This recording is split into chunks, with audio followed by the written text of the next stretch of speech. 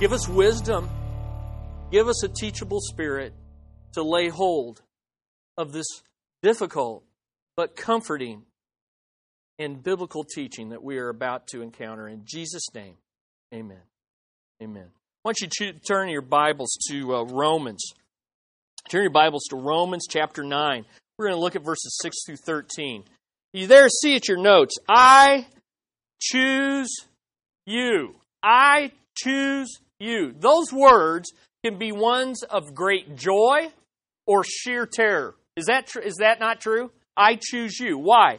I choose you can be words that fulfill your every hope and dream when it's the one you love is saying them and doing the choosing. Think back when you were getting married, when your husband said, will you marry me? What is he saying? I choose you.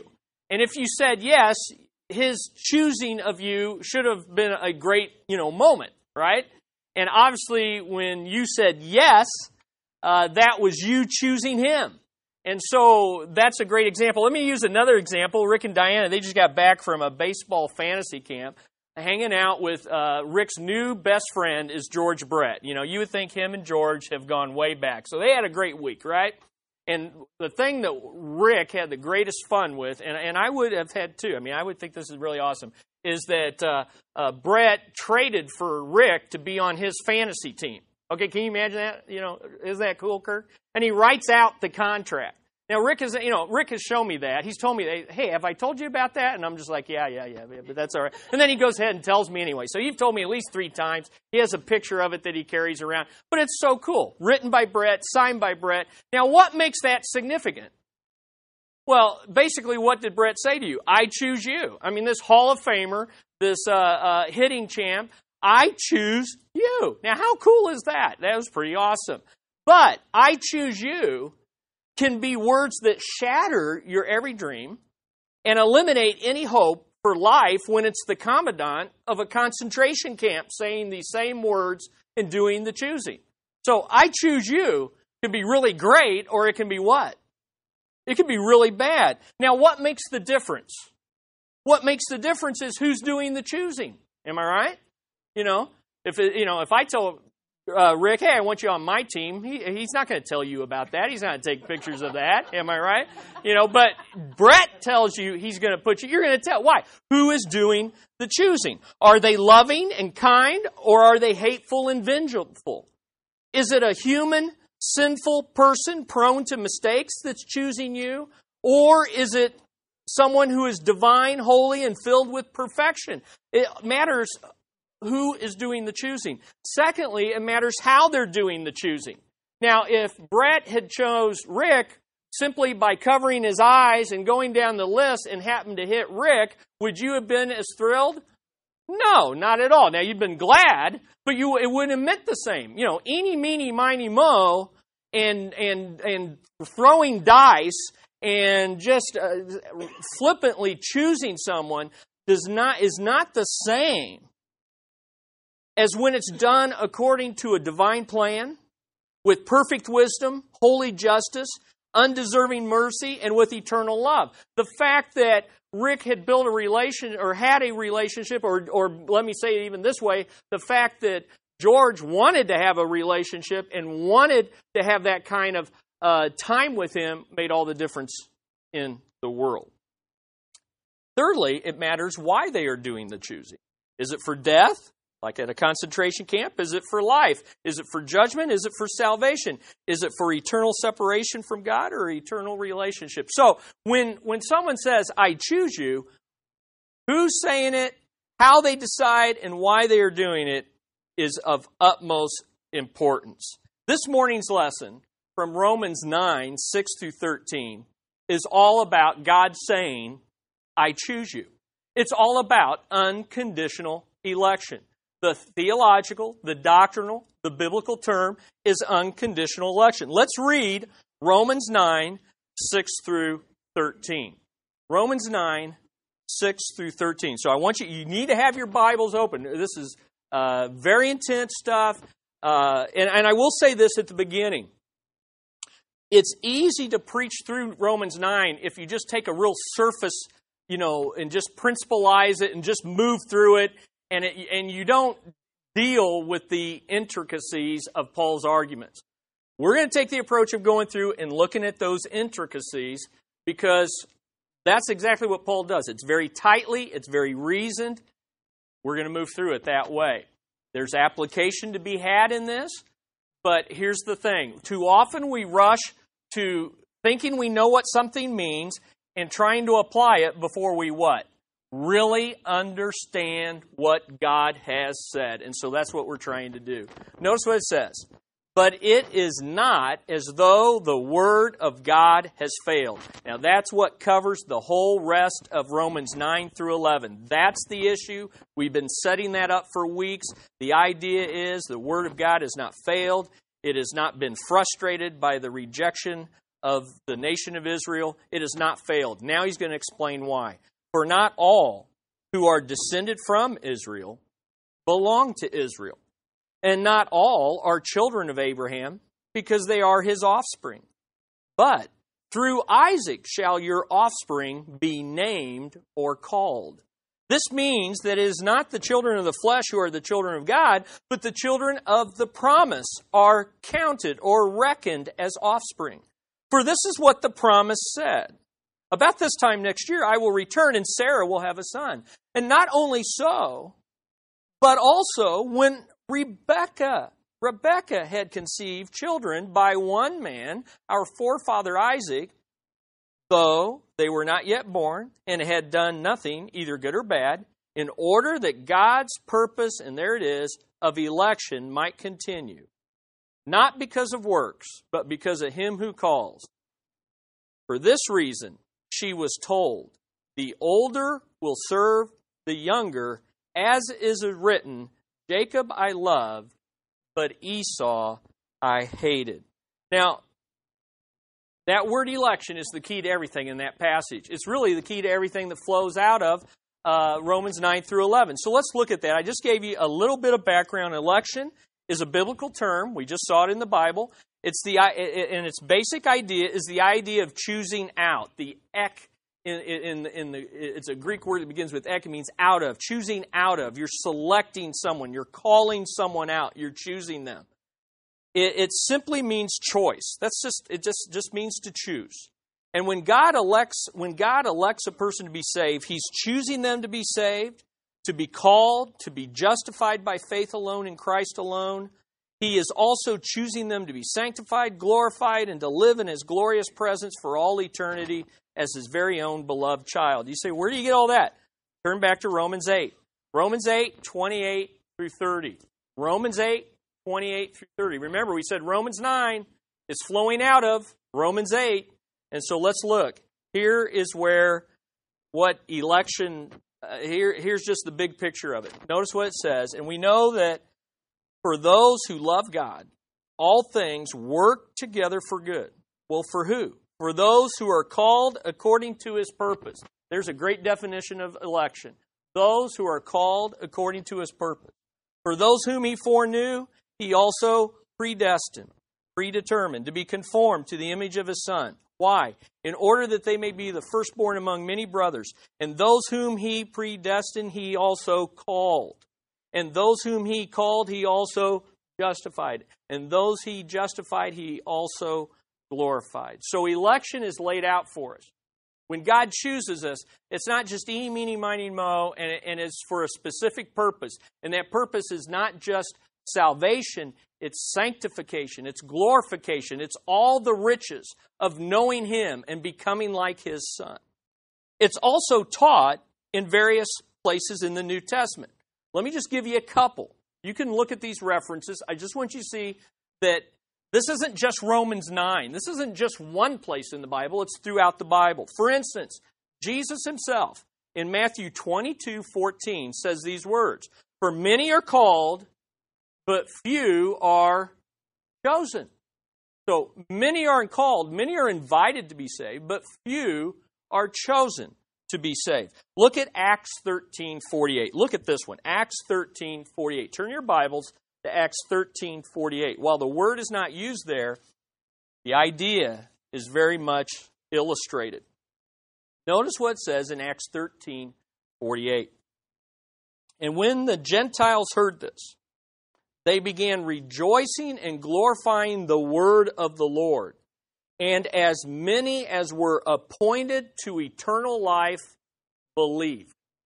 Now, I like that verse for several reasons. First of all, it shows that being chosen by God for salvation doesn't eliminate the need to hear the gospel or the human responsibility to believe it.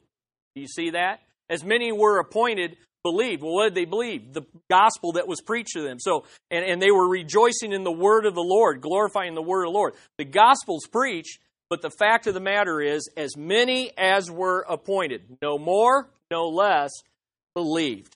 So there it is in Acts. Of course, the classic passage for it is Ephesians 1. Turn to Ephesians 1, and let's look at 4 through 6. Ephesians 1, verses 4 through 6. Take a look at Ephesians 1, verses 4 through 6.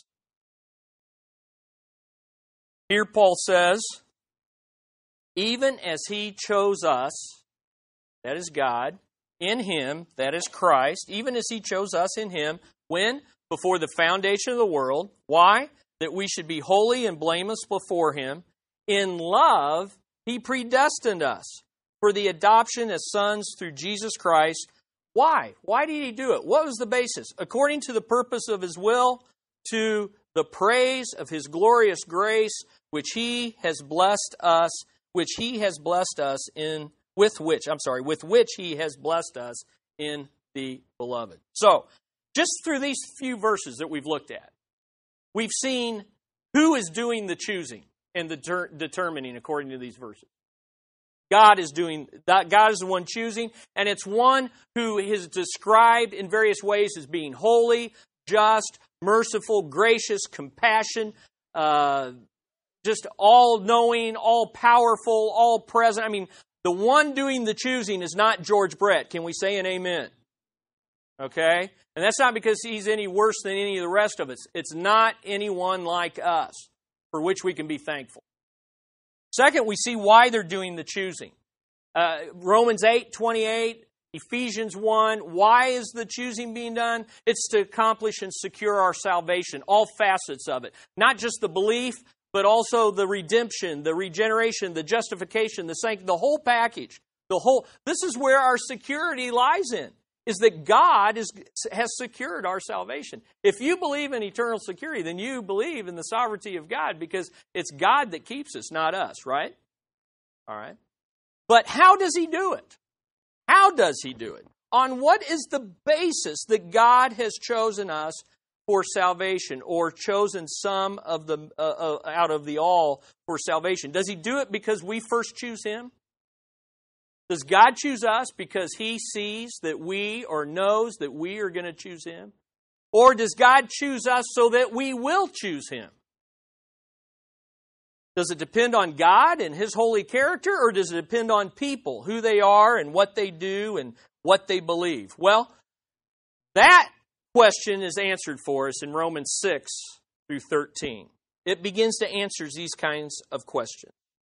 So what we see, and I'm giving you the answer before we go through it, because these things are complex, they're difficult, and I want to get some concepts in your head before we get into the details.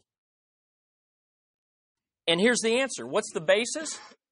The basis he chooses is solely according to his character and his purpose. It has nothing to do with us. Therefore, it's called unconditional election. His choice is not conditioned on who you are, who I am, or what we do. He doesn't choose us because we first chose him. Hey, God, I think you're great. Save me. Okay, I'll elect you. That's not how it works. It's unconditional. Unconditional election. God's choosing undeserving sinners for salvation by grace through faith in the Lord Jesus Christ. Very quickly, I want to give you, let's read through Romans 9 and Romans 11, several passages that will show you biblically this is unconditional election. Okay, so let's begin. Let's look at verse 11. We already read that once, but let's read it again. Romans 9, let's look at verse 11. And this is the key verse. Notice what it says. Though they were not yet born, and had done nothing, either good or bad. Could it be said any clearer? They're not even born. They certainly haven't done anything good or bad. In order that God's purpose of election might continue, not because of, what was the basis? Not because of works, but because of Him who calls. Look at verse 16. Next week, he's going to say it again. Look at verse 16. Or let's look at 15 and 16. For he says to Moses, I will have mercy on whom I think is worthy of it. On whom what? I have mercy. I will have compassion on those that I think are going to be prone to believe in me. Or what? On who? On whom I have compassion. So then, it depends not on human will or exertion. Literally, the Greeks there says, not of him who wills it or runs for it. Not of him who chooses it or works hard to get it. But on God who has mercy. So we've already seen God is the one who calls. God is the one who has mercy. Now let's jump over to 22 and 24. He's going to say it again, 22 through 24. What if God, desiring to show His wrath and to make known His power, has endured with much patience vessels of wrath prepared for destruction?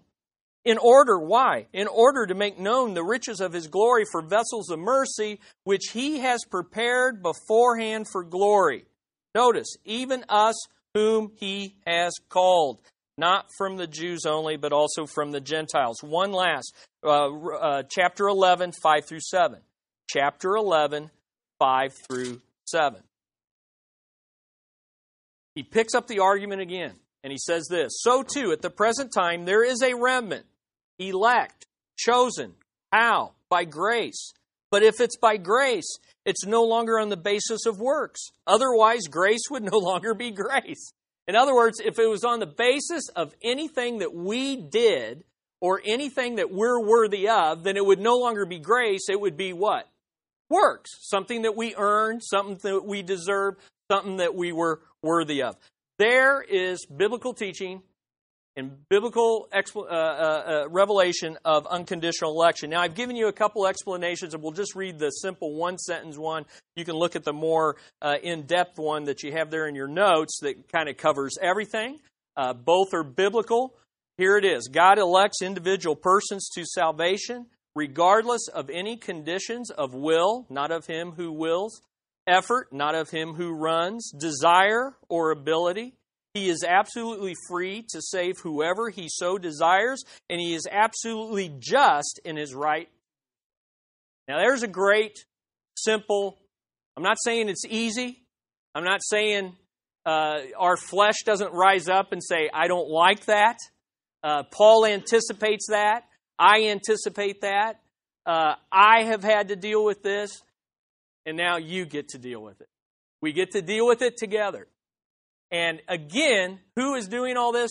A loving, just, righteous, holy God. The God that you're trusting for your salvation. Now, the crucial question that's being answered in Romans 9 through 11 is that one back in Romans verse 6.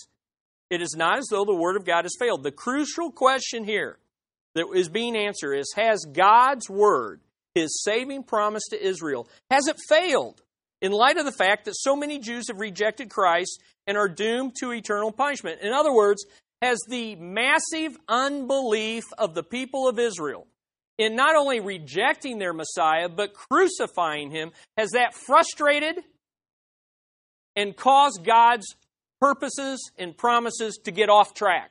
The word literally means failed, means a ship steering off course.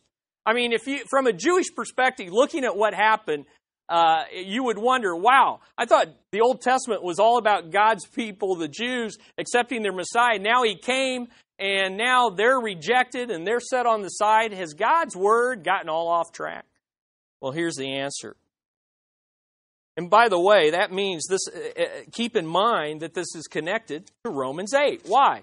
Because if God can make all these promises to Israel and not fulfill them, then what makes us think that He can make the same promises to us in Romans 8?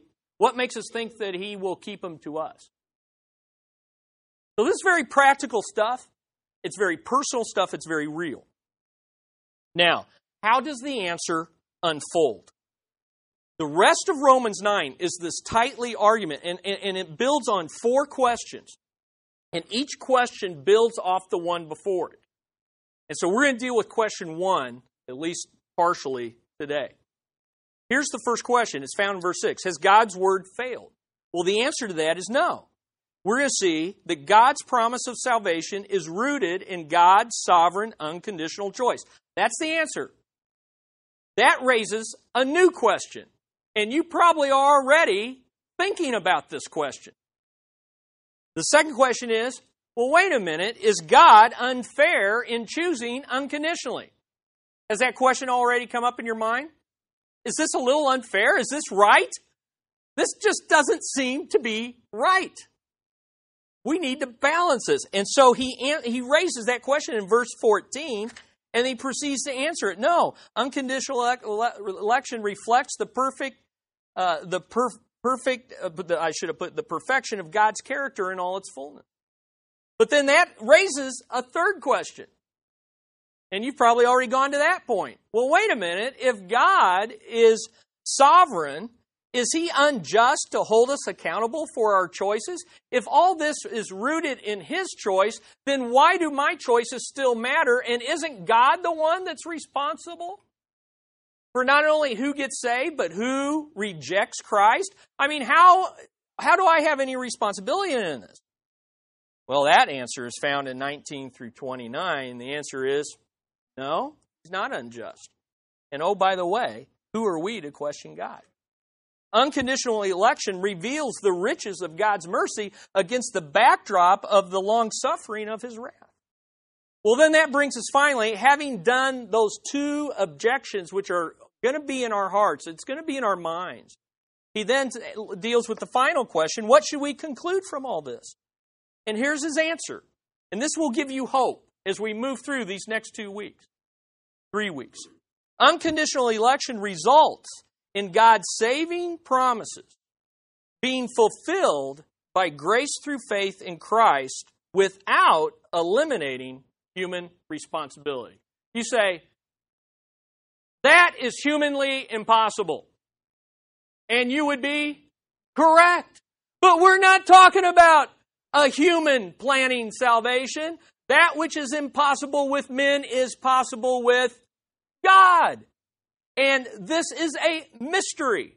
How is it that God can choose us to be saved so that we choose Him, and yet we're still responsible for our choices, and the lost are responsible for their rejection? How can that be?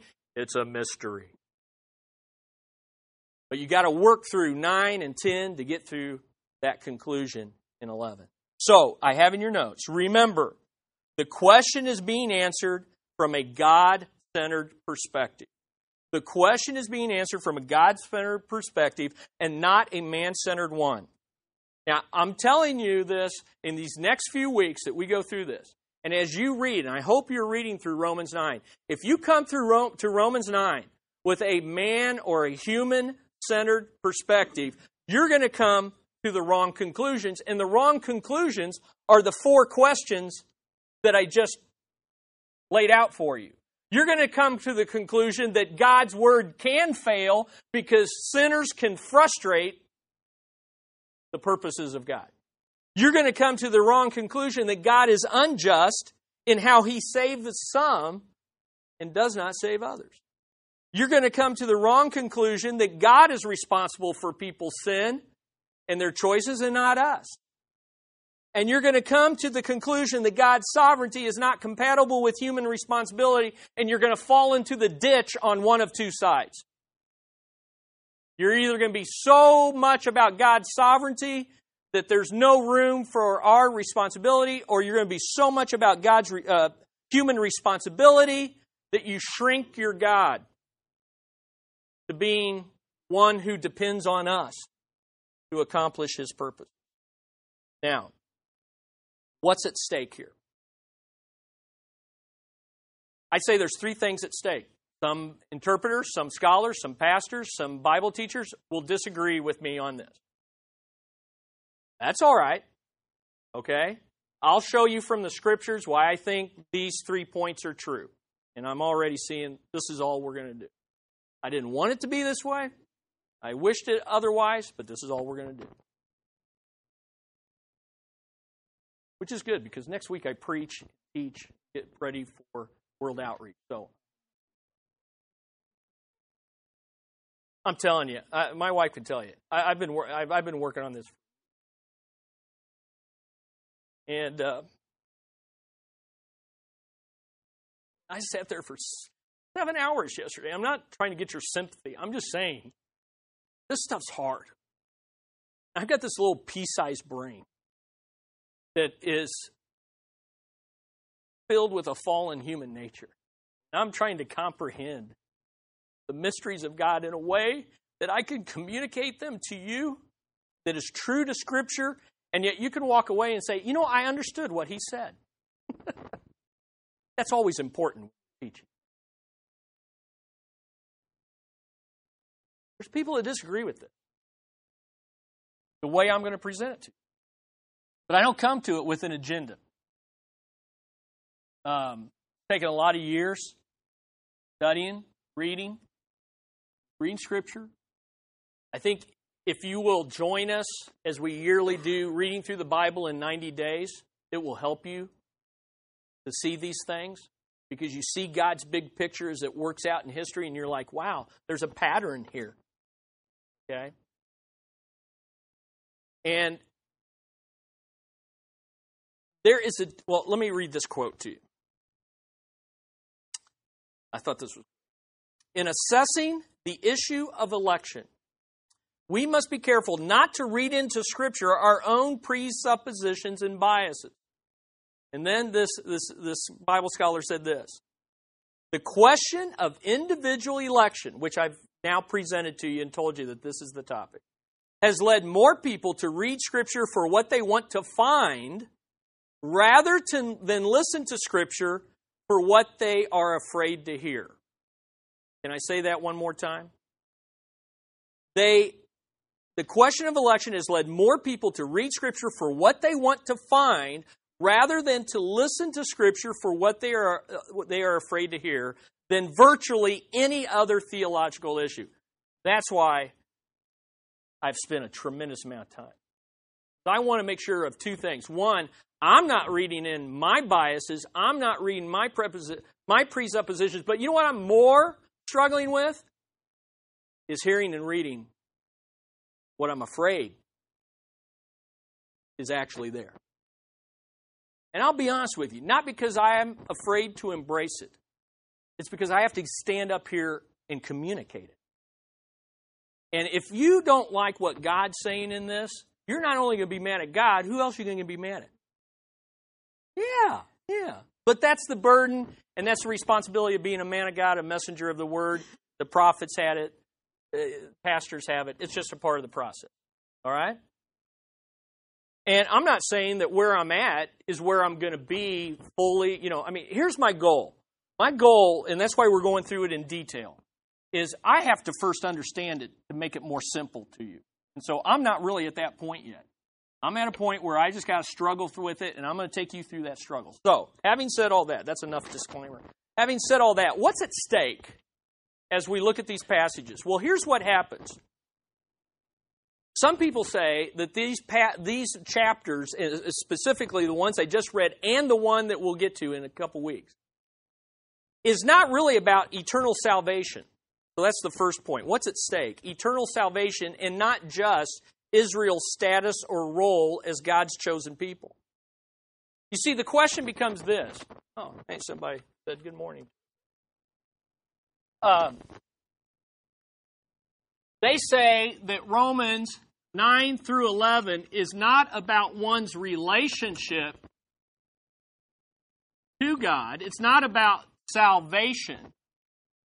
What it is really about is the roles that individuals and nations play for God in history. So it's not about salvation, it's more about historic roles. Does that make?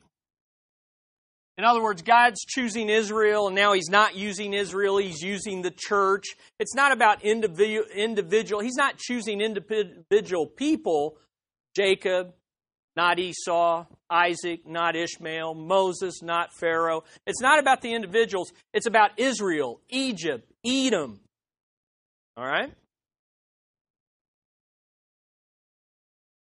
Now, why would you do that? Why would you want it to be just about this and not about this?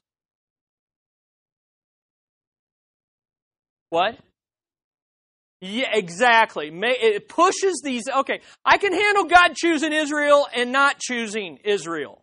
I can handle God choosing Israel and not choosing Egypt. What is Egypt to me? So see, now I'm not saying people who hold this position are doing it for those reasons.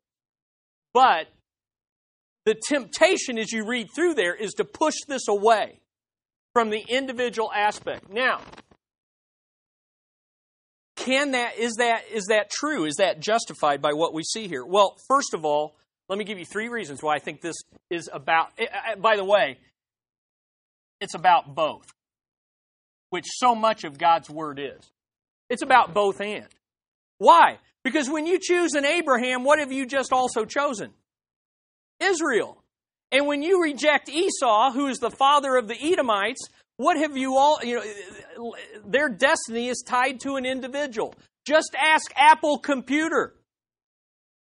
Who died this week? Steve Jobs. What is now in question? A total corporation. Why? Because one individual impacts an entire community. In this case, one man impacted the entire world. Definitely the lives of Randy and I. Am I right? I'm concerned. So you can't separate them. When I say Saddam Hussein, what country do you think of? Iraq. Ask an Iraqi if one man's choices didn't determine the destiny of a nation, right? And when you think of Iraq, who did you think of? Saddam Hussein. So I say it's both and. Let me give you 3 reasons why. Okay? Reason number 1 was last week's lesson. Reason number 1 was Romans 9, 1 through 6. What is Paul concerned about in Romans 9, 1 through 6? Is he ready to go to hell because Israel as a nation is no longer at the center point of God's historic purposes? You tell me the answer. Do you think Romans 9, 1 through 6 are telling you, I wish I could be, if it was possible, cut off from hell because God is no longer working through Israel, He's working through the church? He's saying this, in rejecting the nation, there is also a multitude of my Jewish people, individuals who are rejecting Christ, who are going to hell. I am concerned for both these things because there is a relationship. I am concerned for individual Jews that are going to hell. So I think 9, 1 through 6 is crucial. That's why I had a whole lesson to lead up to it. The second reason is, in verses 6 through 13, as we'll see next week, he uses words like called or named. He uses words like children of God. Do you realize every time Paul uses children of God in the New Testament, every time it refers to individual salvation? Do you realize that every time he says children of promise, Galatians 4 is an example, it refers to individual salvation? So if he's talking about nations, it's very odd that he's using this whole set of words. And by the way, they're words that he just used in Romans 8 to talk about your individual salvation and mine. That's the second reason, the words that he used. The third reason is Romans 10 follows Romans 9, and look at Romans 10:1. Look back at Romans 10:1.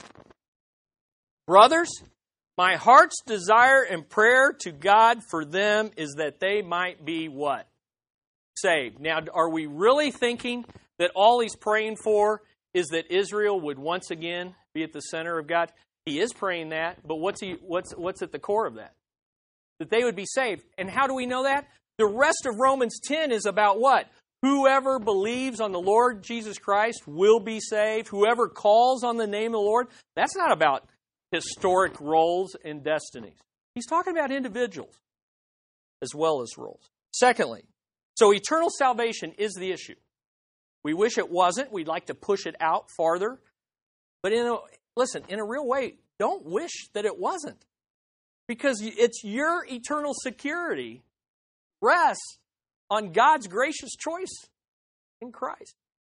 This isn't something you want to wish away unless you want to wish away your salvation.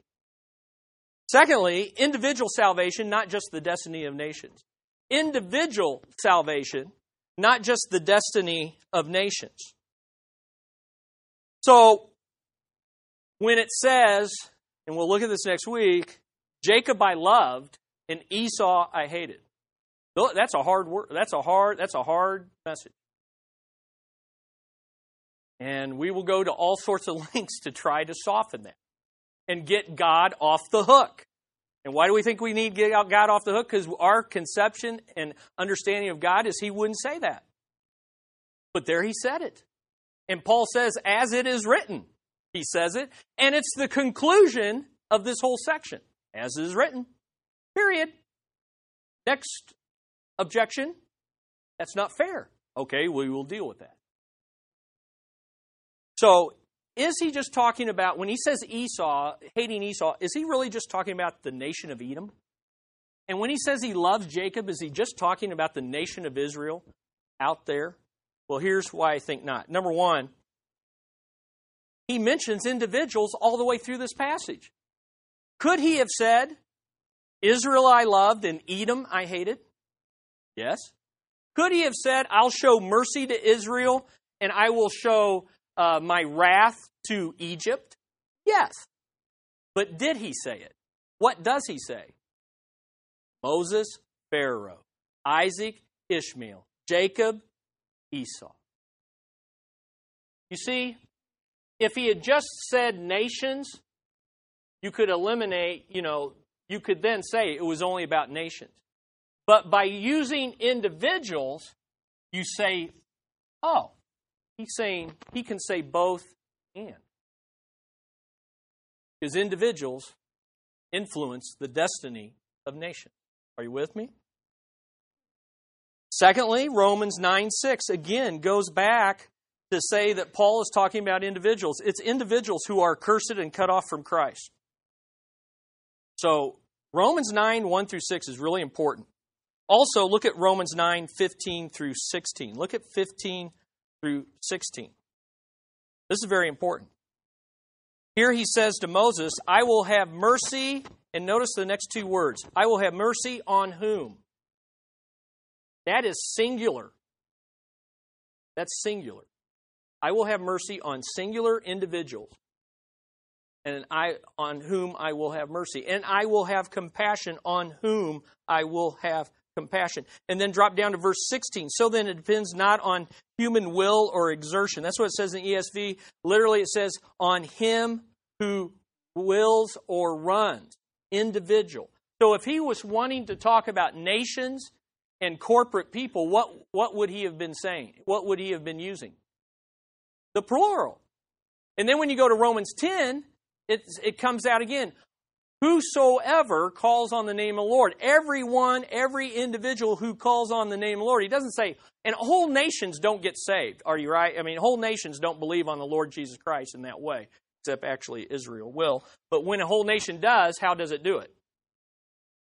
Every individual does it. Okay, so what's at stake? Individual, eternal salvation of individuals, and number 3, the salvation of all peoples, not just the salvation of the nation of Israel. The salvation of all peoples and not just the salvation of individuals. You say, why does this all matter? And what does this have to do with missions? Well, it's very cool. And the answer is found in the number one reason why he says God's word has not failed. Look again at verse 6. For not all who are descended from Israel belong to Israel.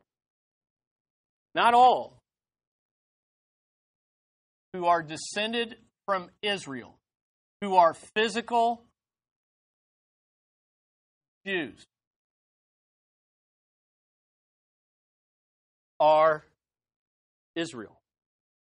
The true Israel, the true people of God. See?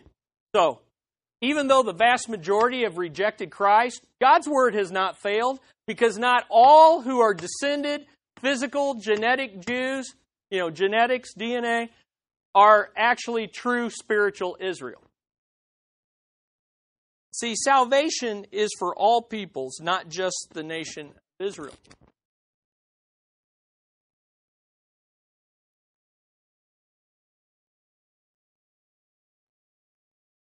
You see, God is free to limit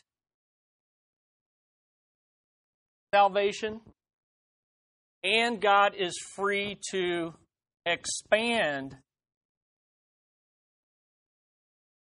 salvation to whomever He wills. We should be glad for unconditional election, for it's on the basis of unconditional election that you and I are born again, not because you were born a Jewish person. You see, if it was based on your birth, how many people are Jewish here? How many people would be going to heaven? No. If it was dependent on birth, if it was dependent on being a physical Jew, how many of us would be going to heaven? Nobody. So, it's pretty cool that God expanded that. Amen? And yet, in saying it wasn't physical birth, what did He just do for the majority of Jews? He just limited salvation to those who believe. Here's the point. It doesn't matter how hard Amsterdam is. It doesn't matter how forsaken Mongolia may seem. It doesn't matter how hardened to Islam Pakistan is. It doesn't matter that the Philippines has been predominantly Catholic for centuries. It doesn't matter that New England is burnt over with the gospel. It does not matter, because ultimately the salvation of people in these countries, in these areas, does not depend on their hard hearts choosing Christ. What it depends on is God's unconditional election that is able to limit and expand salvation according to His perfect character. Therefore, we can encourage these families. You are going, and just as in the book of Acts, there are those who are appointed to eternal life who will believe. But what do they need to hear? They need to hear the gospel. They need to be given the chance to believe. But they can go with all the confidence in the world that a sovereign God is fulfilling His purposes, and His elect people will come to the surface. They will be saved. They will be recognized through the preaching of the gospel. Is that not encouraging? All right. Well, we will see. We will develop 6 through 13. I'm going to give you 3 reasons why God's word has not failed. And the answer is this: it does not depend on us or anyone. It depends on God. Because it depends on God, it will not fail.